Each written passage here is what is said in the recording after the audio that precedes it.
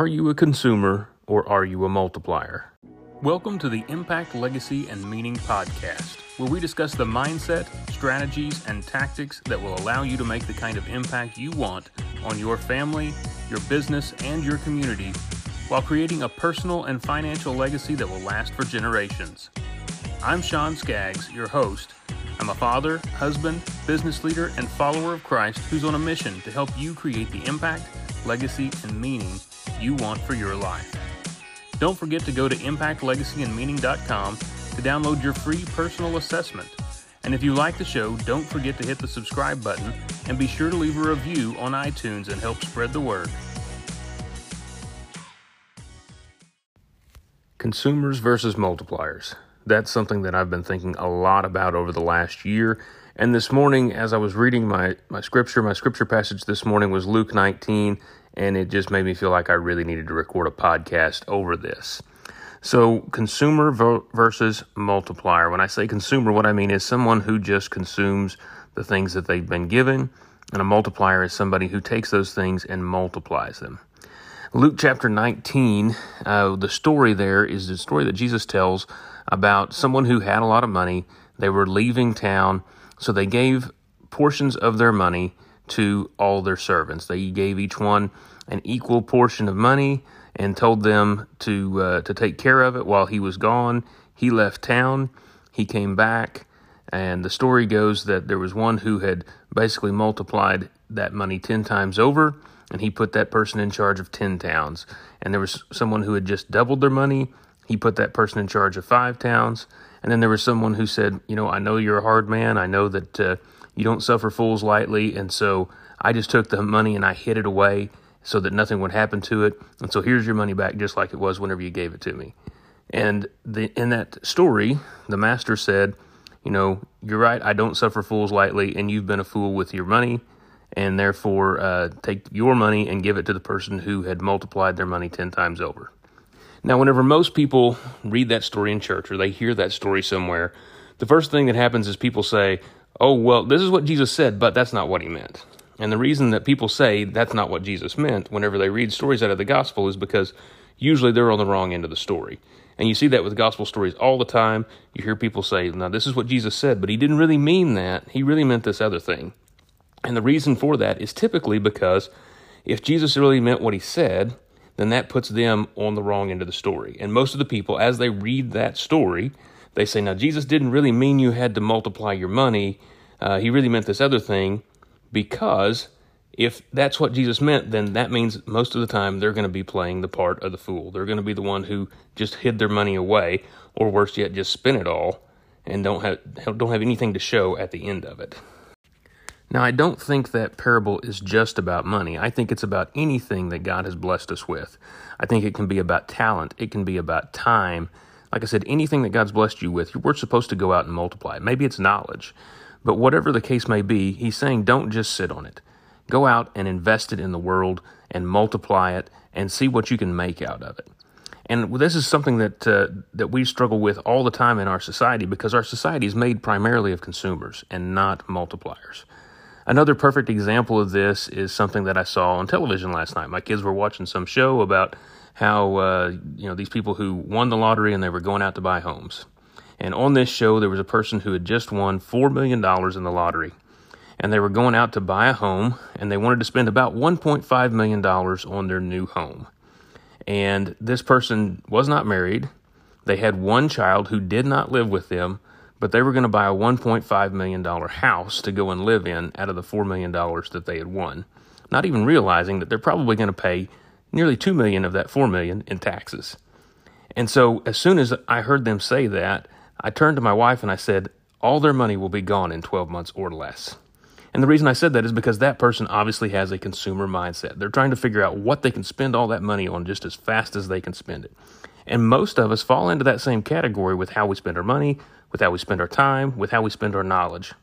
And so that's one thing that I've been working really hard on to try and make sure that I don't teach that to my kids, that I teach them to be multipliers and not consumers. And so that's one of the things that I think we all have to focus on whenever we talk to our kids. We're all so afraid to talk to our kids about money, right?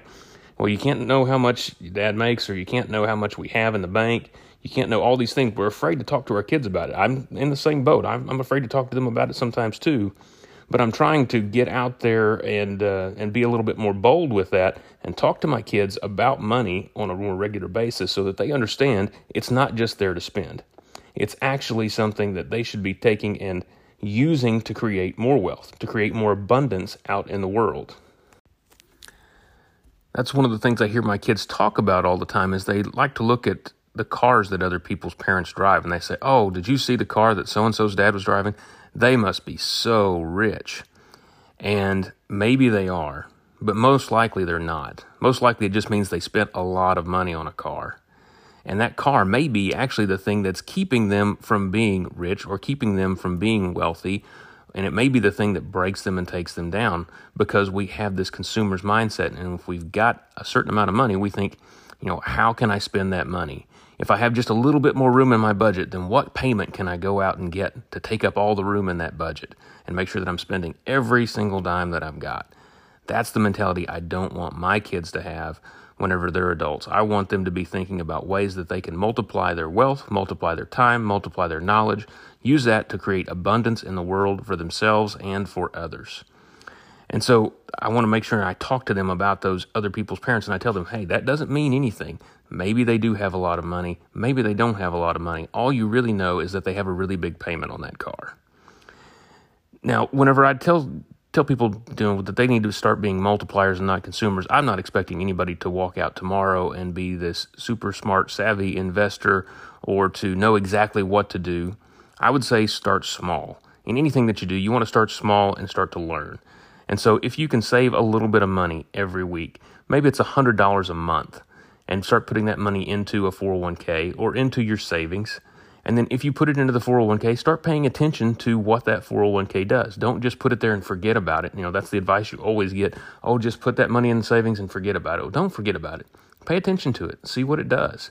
If you start thinking about how is my money being used and how is my money creating more wealth for me, that's going to start to create that mindset in you so that you can start looking for opportunities to create more wealth.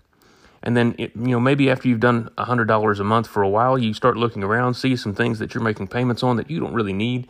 So maybe you can cancel that, and maybe you can find another $100, and you put that $100 into savings. And then maybe you find something else, and you put that $100 into savings. Maybe you get a raise at work. Instead of taking that raise and immediately increasing the amount of payments that you've got, take that money and put that money back into savings for a little while. See what you can grow, and then maybe you can take that and do something else with it. It doesn't necessarily have to even be creating more abundance for yourself. Maybe you can use it to create more abundance for others.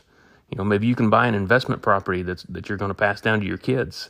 Maybe you can take it and put it into some kind of network where it's going to be used to create a lot of good out in the world.